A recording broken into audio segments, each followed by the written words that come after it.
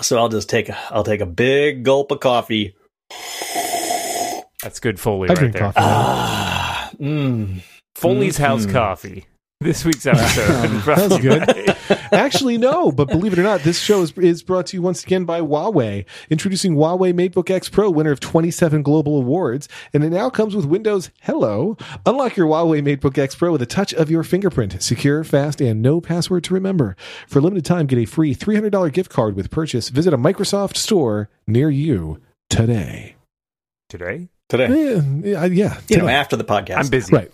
While you're driving, listening to us, you should be driving to the Microsoft store. That's a weird piece of advice for us to give. Ask them why they're working with ICE. Oh boy. This is going to be one of those shows.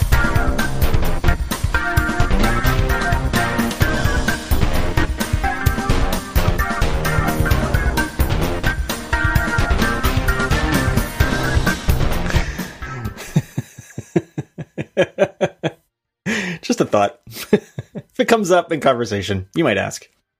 It's Monday. How are things? Monday. How are things with you guys? Things are, Technology-wise. I mean, things are stable, right? Stable. It's Monday. Like a horse? The week You don't have any new Macs to like destabilize things. I saw some people really angry. So this there was a post by Quentin Carcinelli. Is that how you pronounce the last name? I don't know what you're talking about, so let's go Sounds with good. yes. He works at Rogue Amoeba. He's the CTO of Rogue Amoeba, and it was basically running down the fact that there's like the Macs are all super out of date.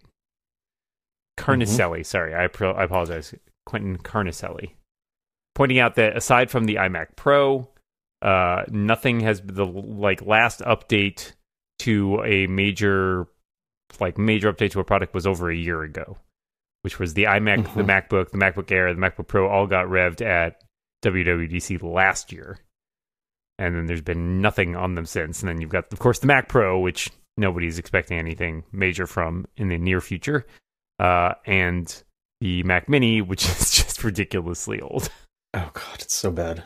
It's so unbelievable. I mean, so, you know, they went through a steady progression. The thing that, you know, makes me mad is they went through this steady progression of making them less and less upgradable, which, okay, that's fine as long as you offer new versions every few years.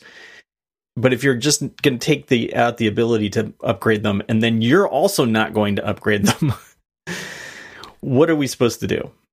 I mean, so the question is, I guess, does Apple care, right? Like, do they sell Apparently enough not. Mac Mini? Well, do they sell enough Mac Minis that it's worth their time to update them? Apparently not. Apparently not.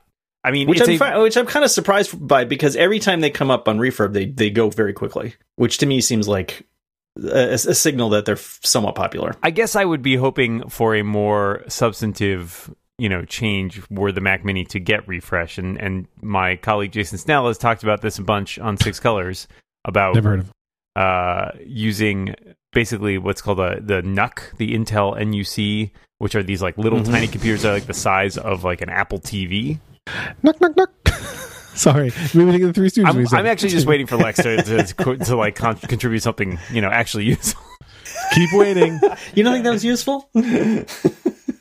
It's fine. No, he can. He's like right now. He's like those Muppets that are sitting in the gallery. Just I don't even know why I go to this podcast anymore. They have names, Dan. I don't know what they are, but they have names. Statler and Waldorf. There they are. They're both hotels. Anyways, I don't know. The Mac Mini seems like it's not. I mean, despite the repeated, it's still a product in our lineup, which is about the least you can say about anything. It doesn't seem like they have a lot of interest in revamping them at all currently. I mean, you know, this always lasts up until it doesn't, right? Like up until the point where they do release new ones, and everyone's like, "Oh, it's fine again." There are currently no Macs in the refurb section. 0. I don't know what that means. Is that a good sign or a bad sign? Like, That's does that very mean weird. Oh wait, there's nobody's something. returning? Wait, hang on. There's either something going wrong here, or they're updating the store or something like that. Because there's no. Sorry, there's Moltz's no... Wi-Fi is really slow. Oh wait a minute. No, there are iPads, but I don't see any Macs. This is blow Which by is blow. very strange. Usually there's like at least 20 or so. I know we've talked about the Touch Bar MacBook Pros a bit. I see multiple go out and refurb say- maps, by the way. I see it. I too see MacBook Pro refurbished is Macs. 13.3 inch and 15.4 inch MacBook Pros. You do? Okay. So there's I've got something goofed up here. I don't know what's going on. I don't know why. That's weird. Maybe you need a new Mac there, John. What am I? This is... Whatever. Anyway, Lex, you were saying... I'm going to figure out what I'm doing wrong. I was trying to add value to the show. But so the Touch Bar Macs, I really like mine. I know that it is a controversial Mac. Okay. I'm sorry. It's a controversial Mac. Like some people don't like the keyboard, whatever. I will say the Touch Bar is the stupidest part of the Mac in that the ways in which you cannot customize the Touch Bar are bizarre. Like without going out of like third-party tools, which I'm not going to do. Yeah. But like, see, that's the thing. I really like that third-party thing, but it's such a pain in the ass and so fiddly, and like, includes like some of the default things take you to Russian websites, and I'm like, oh no, I don't think so. And you can expand the stock one and have it fill up your whole bar with all the buttons that the function row would have, and then like you keep using the computer, and then that thing goes away, and it's like, let me do the compacted one again, so you have an extra touch if you want to do anything. And I'm like, but why? I want those things there all the time. I don't just want brightness and volume. I do like that, you can just put your finger on and start sliding and it'll work. Like that's a convenient and helpful way to do volume or brightness, but it's just, I don't know. It's silly, but I love the Mac itself. It feels fast. It doesn't get loud.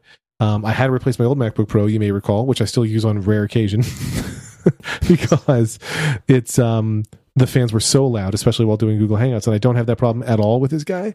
All the cheering of the people watching you compute. Yeah. See, when you start talking, I start doing what you do. Yeah, I'm just saying. I feel like the Mac is continuing to develop. They're just not doing enough with the older. Like it's slower than feels like Apple. It's clearly all the excitement for Apple side is on the iOS side, and I guess to me it's surprising that there isn't a. Here's the newest thing we're doing with the Mac each year. I get why they move a lot more units on the iOS side, but it's like if there were a cadence, if it was every 2 years we're going to update these things in a significant way, that's fine. But like, I think the fact that it's so different from the other side is why people are like, you guys get up on this? And that's not anything. I feel like that's not a significant change, at least in the last 10 to 15 years. Like the Macs were always updated at somewhat unusual intervals, right? Like it was never like the iPhone where there's a new model every single year. The Macs were never like that. They were kind of more intermittent, and there were a couple events. But there were lots of speed bumps in there. True, but like they came at weird intervals. Like it wasn't like a regular interval. I agree that they were more frequent. Yeah. Now, I mean, the question to me is if Apple comes out, in a month or two and is like, we have like significantly updated like all of the Macs, right? Like, does that assuage like people's annoyances because it's like substantive updates, like as opposed to coming out with like, okay, we've speed bumped all the Macs in like 3 months, and everyone's like, what the F were you waiting for? Yeah. I don't know. Yeah. This will. Do you get the feeling that maybe that's like they're trying to get like their own processor up and running, and they're like stalling, waiting for that? I don't think so, if only because there's no way that would go across the line immediately, right? Like they wouldn't just be like, we're introducing we've revamped our entire lineup of Macs all with our own processor, and we're releasing them all right now, right? Like, because the engineering on that would be a pain in the ass. But I do believe that we may, like, there might be a confluence of factors from like different things that have caused each individual model to remain like stagnant longer than they'd hoped. Like maybe they're redesigning a processor here. Maybe that keyboard problem on the MacBook Pro is requiring more work than they thought. Like maybe it's just a matter of like there are a lot of sort of weird perfect storm things happening that have stopped them from updating anything, because they could have released Mac updates in WWDC if they had been ready. Clearly they weren't ready, and that's the question. I would even posit that, like, if that's the case, or if it is to your point, like they're trying, like John was saying, if they're trying to make their own processor that can run Macs and it's just not quite fast enough yet, they're like, well, let's give it another year, whatever. Like, I would still say that's a problem, right? Even if there are great reasons for the slowness, it counts as a problem to me. Yeah, I mean, I guess it's a weird situation to be in, because you're a weird situation to be in. I've heard that before. Well, not the last time I'm going to hear it either. But I mean, they can't make something out of nothing, right? What is this podcast? They can't make something out of nothing. Well, no, but if they don't have a product that's ready to go, they don't have a product that's ready to go. The reasons behind that are definitely an interesting question, whether this is like them not being able, they don't have the technology or whatever. But I mean, there was stuff with like some of the processors from Intel.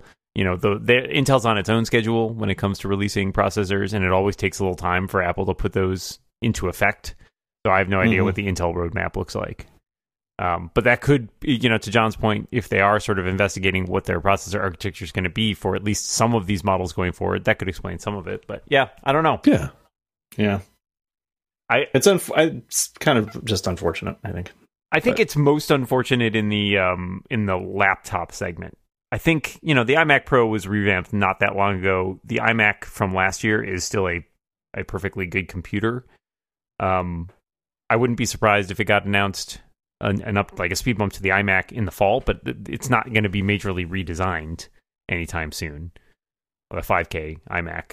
But the MacBook line, like that's, it is tough because it is when you want to recommend somebody buy a new Mac laptop, trying to figure out which model that is definitely a little bit tricky. I on the topic of Apple and Macs and iOS, basically the topic of this show. It's an Apple Watch show, like sorry. It's an Apple Watch show, though. I agreed with John Gruber on a thing, which is very unusual for me, and so I would like to talk about it on this topic. But I got to do one other thing first, and I think I might need Moltz's help.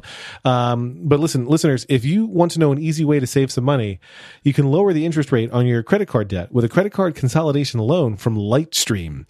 Lightstream rewards consumers who have good credit with a great interest rate and no fees. Get a credit card consolidation loan from 5.89% APR with AutoPay. Choose your funding date as soon as today. John, you've checked out the Lightstream website, haven't you? I have, and it's nicely designed, easy to use, and as I said on a previous episode of this show, if you have credit card debt, consolidating it on something that's low and much lower interest is definitely the way to go, and it's something that I've done in the past, and I recommend to people who are in the same situation. Our listeners get an additional interest rate discount on top of Lightstream's already low rates. The only way to get this discount is to go to lightstream.com/rebound. That's LIGHTSTREAM.com/rebound. Subject to credit approval. Rate includes 0.5% autopay discount. Terms and conditions apply and offers are subject to change without notice. Visit lightstream.com for more information. One more time, it's lightstream.com/rebound. So, what I agree with Gruber on, he was talking about how Apple has long said, we're not going to make a touchbook Mac, a touchable Mac, because that's a crappy angle to hold your hand out to. You're not supposed to touch your Mac, right? A touchscreen Mac, right. But interestingly, all the people who are the Viticis and iMics and even me sometimes of the worlds, I can't put myself in their category, but I work from an iPad Pro built like that just lives in its keyboard case a lot of the time, and you're doing exactly the same thing. It's like, here's another crappy ergonomic setup, use your iPad while the screen's out there the whole time. And I realized that's literally how I use my iPad. Whenever I use it, it is in the keyboard case. I always have the keyboard out, and that's the part that's on my lap or on the desk. I'm typing on it and then I'm touching the screen at that crappy angle. And I think that the solution that Gruber envisions of basically a trackpad in the keyboard for the iPad is 100% the way to go. I get that it would have some complexities and how does it work, but it feels solvable, and I would like that. So just put that out there. I feel the same way about a touchscreen Mac, frankly. I mean, despite the protestation to the contrary, I think there's interesting value to be gotten there, especially now that we're talking about moving iOS apps essentially to the Mac. Like, that seems like kind of a no-brainer, but it's a question of it's always the fine details. I think you're totally right. Like a trackpad and a keyboard on the iPad are perfectly fine ways to interact with them. It's just a question of how you do it. Have you seen some of these apps that have been quickly ported over? I've only seen the one.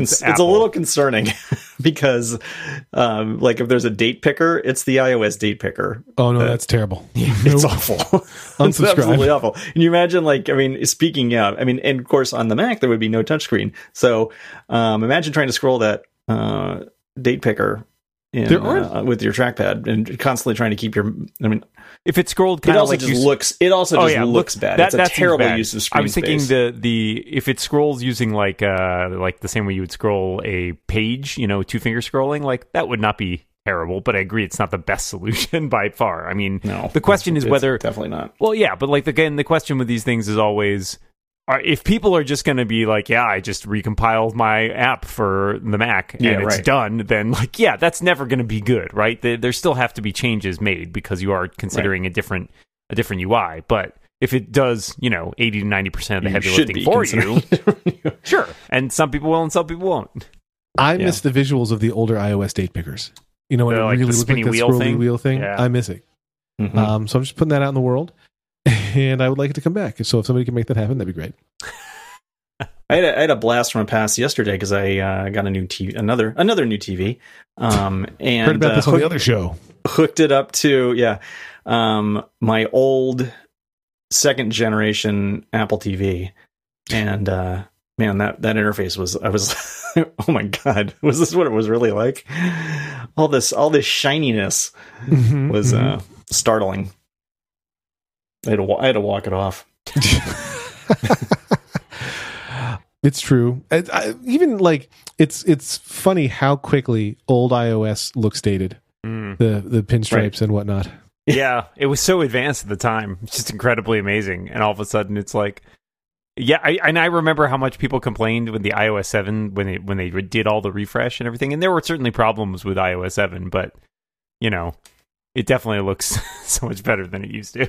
Yeah, back when I worked for the Man, we had this one particular web-based application that we used that had early in the 2000s adopted the pinstripe look from OS 10 and just like never updated it. I mean, just like it was, I was still there through like 2012, and it was like, why are you still using this? Why? What were you thinking? Yeah. Dan, are you still with us? Oh, I know. I'm just listening. I'm listening quietly. He's soaking it in. I'm taking it all in. We're taking turns being the ones who are adding value to the show, and Dan off this week. Yep. No, now I'm not. I'm now detracting value from the show. There was a thing I was thinking about that I wanted to bring up with you guys to see if you have any experience that relates. I feel like Apple has been trying with iOS updates to occasionally, when there's a new thing, at least once, like first launch experience, to say, hey, swipe over here to try this thing. Like if you've set up an iOS device from scratch, you've seen this where it's like, hey, if you pull down, you can search Spotlight, whatever. And I feel like that's lacking a bit on the Mac. I would say that maybe once a month, and that's an average, but we'll go with it, I teach Mac users about two-finger scrolling on the trackpad, which you guys were mentioning earlier, talking about the date picker. And I feel like we're not doing enough, we being Apple, since we all are Apple shills, to educate Apple Mac users on like how to use their Macs.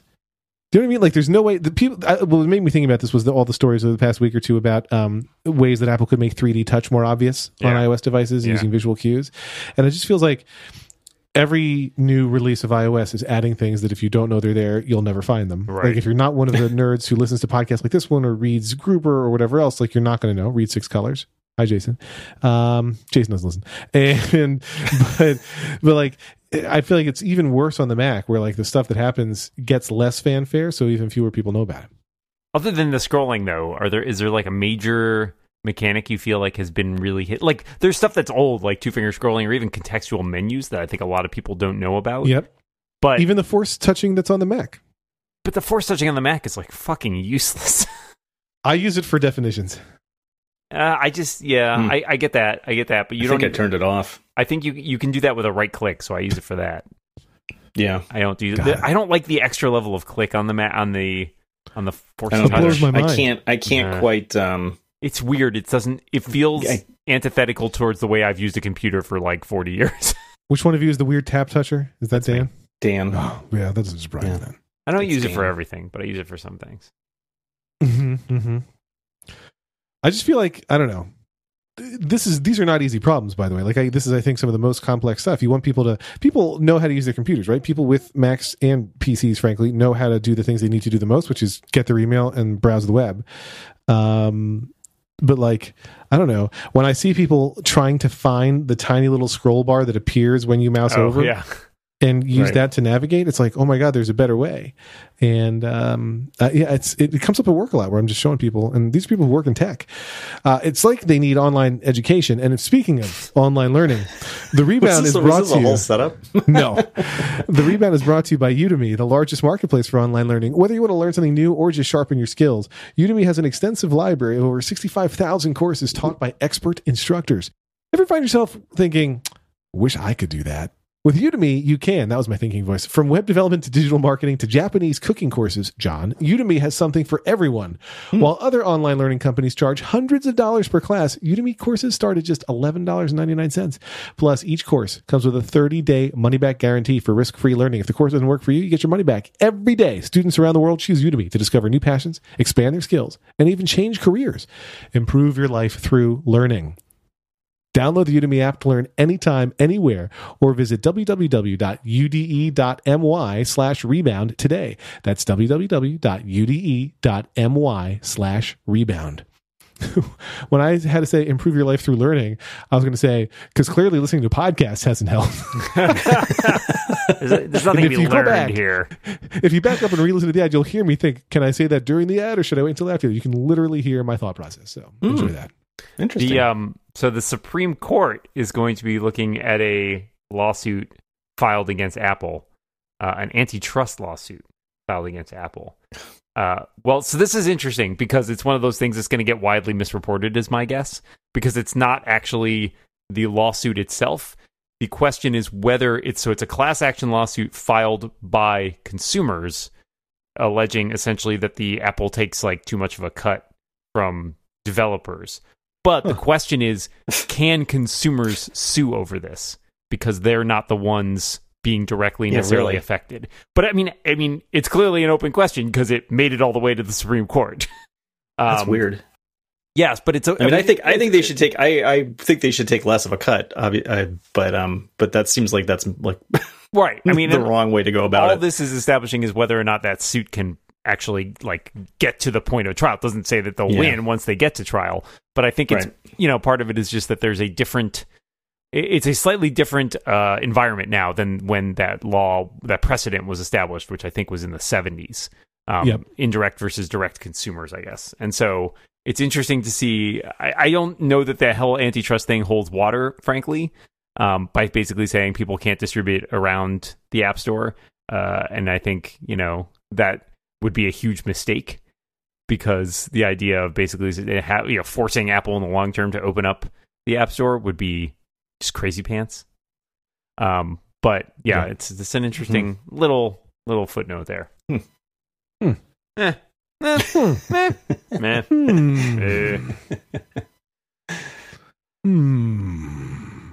Is it time for picks? I think it might be time for picks. Has anybody else besides me been playing a lot of Pocket Run Pool? Did we talk about Pocket Run Pool? We have talked about it. We talked about it briefly on one episode. Okay. Let's revisit it.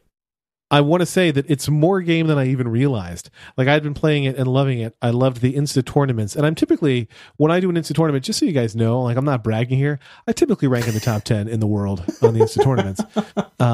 Just open the app now, and I placed number 4 in number 18010-400. But so, like, that's what I was playing. And then Andy Bio, is that how you say his last name? Yeah. Was tweeting about the game and was like, I love the high stakes pool thing. Oh, yeah. Like, what's the high stakes pool? That's what I play. I play mainly the high stakes pool. Talk about the high stakes pool part because it's a whole different game within the game. So the high stakes pool thing is essentially you have a bank that you start with of like, I think it's like 10,000 or something, and you can make wagers. The higher the wager, the better the return, obviously. But then after your break, it adds like conditions, like tricky things, obstacles. Like, for example, you might have bumpers on the table. You might have death balls that if you sink, it's an instant loss. You might have a wall that trails behind the cue ball and blocks like your next shot. The balls might change sizes. All the balls could be 8 balls. So it's various things. And like, depending on how hard, and sometimes these games, you can add multiple conditions. So you can have 2 or 3 of these going at once. And obviously it makes it much harder, but you stand to make much more money. The money is not used for anything really. It's just like fun, random, like just see how big a bank you can get. And it's pretty challenging. Like I've gotten, so several of those are like the ones that are hardest, I think, are there's ones where they take away your backup cue balls. So you have to like, basically you can't make any mistakes. You can only make one mistake. And those are really damn hard. Because in my playing, I usually make at least one. And oftentimes I'm using up all the cue balls just to finish the match. But it's cool. I will say that's my only objection to the tournament is like when it lands on the ones where it's like you can make no mistakes or you get only one mistake. It's like, well, I know I'm going to waste that money. Like I can just forfeit now before I do the rest of the match, or I can, but like I cannot do it with that. The other one that's very similar to me is when you can only use the 8 and 10 pockets, the 8x and 10x pockets. Yeah. Well, so if you go to the lower wager amounts have less onerous conditions. So I find you can play those and add more conditions and do better. Like for example, making every ball on the table an 8-ball, I actually think is hugely beneficial because it means that your high scoring pockets move randomly every time, so you have way more options for shots. I totally agree. This is deep on Pocket Pool here. Wait, you haven't played the game yet, John? No, I have not. Oh, I think you'd like it. Like, I'm not always big into billiard games because they have to have the right physics and whatever else, and it really does. And I'll pretty much play any game that Zach Gage this is Zach Gage, obviously. So, you know, also made, what other things you made? Spell Tower. What were the other ones more recently? The fishing game, right? That's right. Ridiculous Fishing. I don't remember. Ridiculous Fishing. Oh, Type Shift. He made Type Shift and Flip Flop Solitaire and Really Bad Chess. Yes, he did not make Ridiculous Fishing. I could not get into Flip Flop Solitaire or Really Bad Chess for some reason. The chess one I never really got into, but Solitaire I liked. I do like Flip Flop Solitaire. And Type Shift I agree with you on the I like Type Shift. Lauren still plays Type Shift every day. I do wish I could play a Pocket Run Pool match against someone, like turn-based. I agree. I would do that. I don't know. Did I pay for Pocket Run Pool, or was it an ad to turn off ads? I think it's ad supported, and you can pay to take off. So I think I turned off ads. My problem with the tournament mode or the high stakes mode is that's another IAP, like to keep buying entries, or you can watch the ad. And so like if I'm on a work call, I just have to watch ads over and over again so I can earn more rebuy credits. But like it's like when you play poker for only $5 where you don't take it seriously. Like I make ridiculous wagers in Pocket Run Pool because I can get free new stakes. So that's why I did a lot of the high stakes pool and then went back to the Insta tournaments. And there's also there's a break of the week too, which is like a leaderboard thing for the week, or like puzzle type thing, where you can try it over and over and try to get your best score possible. So, yeah, it's a clever game. I have to say it's about my favorite current game, like the sort of spare time game that I play right now when I'm sitting around, I got nothing else to do. There you go, right. John. What's your pick? Okay. Yeah, Mulch. Since you didn't join on, I need a pick from you. I didn't come prepared, I guess. What's new? What the hell? There's only one thing every week, John. Screw every you, week Dan. we do picks. That's the only constant to this every show. Week. That's the thing. We actually don't do it every week. My pick is the Lyft app. I don't know. List, tell me more. That's intriguing. I did get. Here's something else to throw in while John is looking around to see if he's got anything. I did on a whim buy a couple weeks ago one of the Sphero robots. I don't know if you guys have seen those. Yeah, we have the R2D2. I have the R2D2 as well because it was on sale. It's the best. R2 is fantastic. I hear the BB-8. It's really. It's the fulfillment of a childhood dream, right? Yeah, I haven't tried. So have you done any of the programming stuff with that or no? Why is he laughing? Is he having I think he's trying to do an R2D2 voice because now he's trying to prove that he knows something about Star Wars. It sounded like he was wheezing. Yes, the Sphero not available. Chewy, not available as a Sphero. Have you used any of the programming, or you just use the sort of basic control app thing? I have used some of the basic control app. Hank and his buddy have done some of the programming stuff. The programming stuff seems pretty powerful. Yeah, I don't think they've mastered it, but they've been trying. I'm impressed with the I realized very quickly after having definitely enjoying my first few hours using it, I was like, I have no practical use for this whatsoever. No, I know, that's the thing. It is kind of a silly toy, but it's delightful. At some point, we had his friend had come over, and the two of them were playing with it a little bit, and then it was like a Saturday night or something, and so they left, and I plugged it in and put it on the table in the dining room, and it was upstairs, and I kept hearing it. He kept whistling all night long, and I finally at one point I had to go down and hook my iPhone up to it and turn the volume all the way down because that was the only way you could get. Shut up, you stupid droid! Shut up! Shut up, you adorable droid! Apparently, you can watch some of the Star Wars movies with them, and they will react at appropriate moments, which I think is I tried that a little bit. It wasn't as thrilling as I thought it might be. But that's fair. But I think it's a great toy, and like just tooling around on the floor it's pretty cool. It's pretty cool. By the way, I don't even have that toy, and I love tooling around on the floor. Yeah, right. Yeah, that's what I've heard. I actually just remembered I want to ask Lex a question. Please do. I am busy adding value over here. You. Hi, listeners. Long time, first time. I had a question for you last week, but you left the show before I could ask you. And this is I'm about here like the whole showtime this time. This is the I'm considering replacing the Echo in my kitchen with a Sonos One. But I was like, so as I told John last week, my girlfriend asked like, oh, like, does it do all the stuff that the Echo does? And I was like, oh yeah, it's the exact same thing. It's got all the same features, whatever. And then her first question was, can I connect my phone to it via Bluetooth? I was like, okay, it doesn't have that. So that went downhill quickly. But it will have, because she's like, I don't want to use the Sonos app because she's very picky about these things. Yes. And then I thought to myself, well, they are adding AirPlay support for the Sonos One in July. And so I basically, you're now my canary in the coal mine where I have to know how well that works before I decide whether or not I can afford to swap out the Echo. I do love the Sonos One. The complaints I have are as follows. There are Echo integrations that sometimes don't work on it. Like there was something that came out recently. We talked about it a month or two back, where you could customize some of your own Echo skills, like basically make workflow style procedures for them. Yeah. And like I would try to trigger them on the Sonos One. It's like, oh, I don't work on this device. And it's like, well, if you know that you don't, then just do instead. How about but it doesn't. You do? I'm aware of the answer, but will not be telling you at this time. So I don't like that.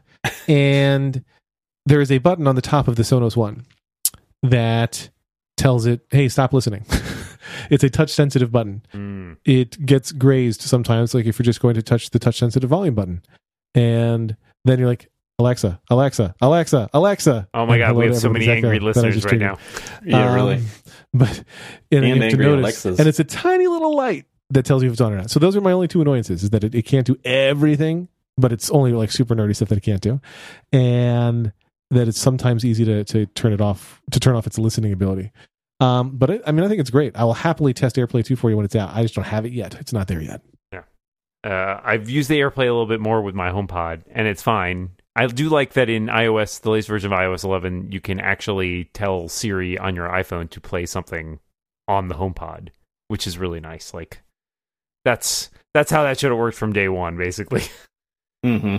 Seemed like there were a number of things like that. Yeah. I've seen people who are like, oh, now that stereo pairing's out, I'll definitely buy a second one. I was like, I'm not buying a second one of these.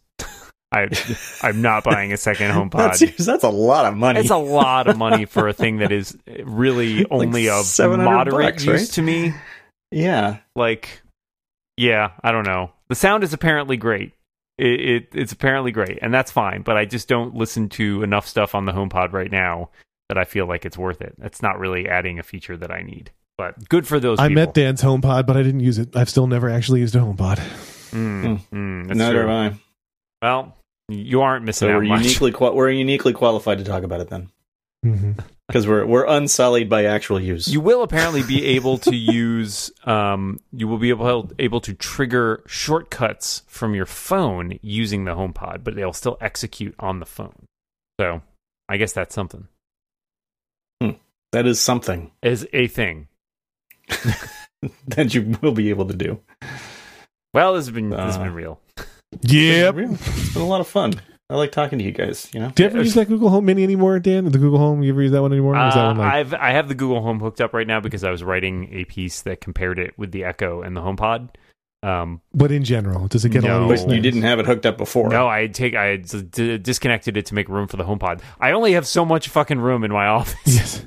The way that I know that the Google Home isn't crushing it, and maybe I'm an idiot for looking at it this way, is everything that I buy It's like, hey, if you buy this, we'll give you a free one. Like, Yeah. my cable company wants to give me a free one. All the set-top boxes I could potentially buy want to give me a free one. Like, they want to bundle it with anything you can because they just want to get them into houses. Google wants to hear what you're saying. That's what it comes down to. I'll put it this way. DuckDuckGo made a smart speaker. Thank you It for has saying no microphone. my unspoken thought. I'll say this: it's capability wise, I think it works just fine. Like it can do a lot. It's very functional. I don't know why it hasn't quite caught on to the same extent. But maybe it is people being concerned about Google, or maybe it's just that the Echo's first mover advantage is still holding pretty strong. But Google is the most trusted tech company, Dan. What? According to who? I don't know. Some survey. Nerds. They were like number. I think they were like number one or something. I mean, I can't even remember now, but yeah, they were above Apple, which, and I'm just like, okay. enjoy having all your information. People doing a lot of blow. Google is the most trusted.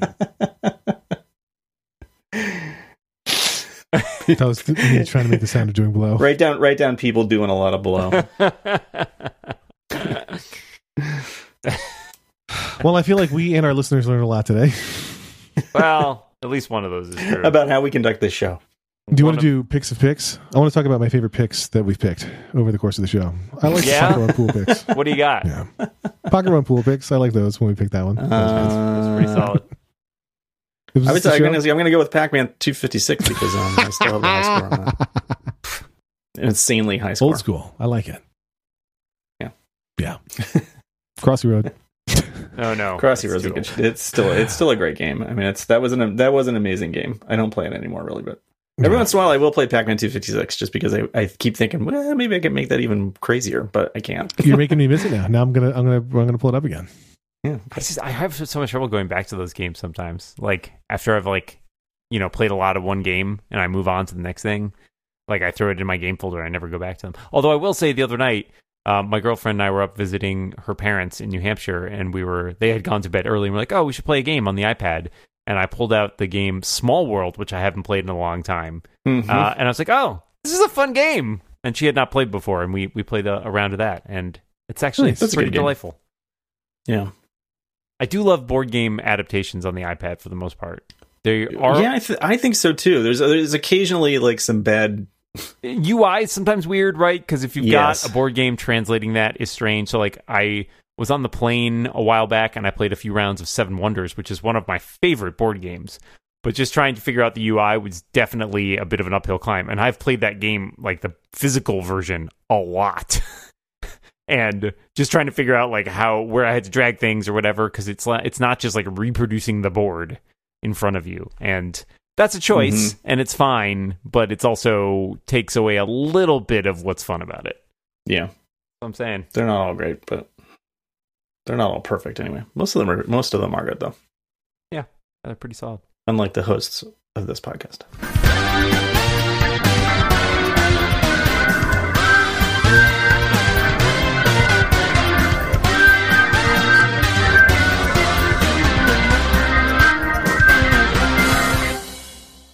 I'm still rolling around the floor with that BB-8 or whatever it was that Mold City does with it. Tooling. That's the one. Tooling around. Tooling around with R2.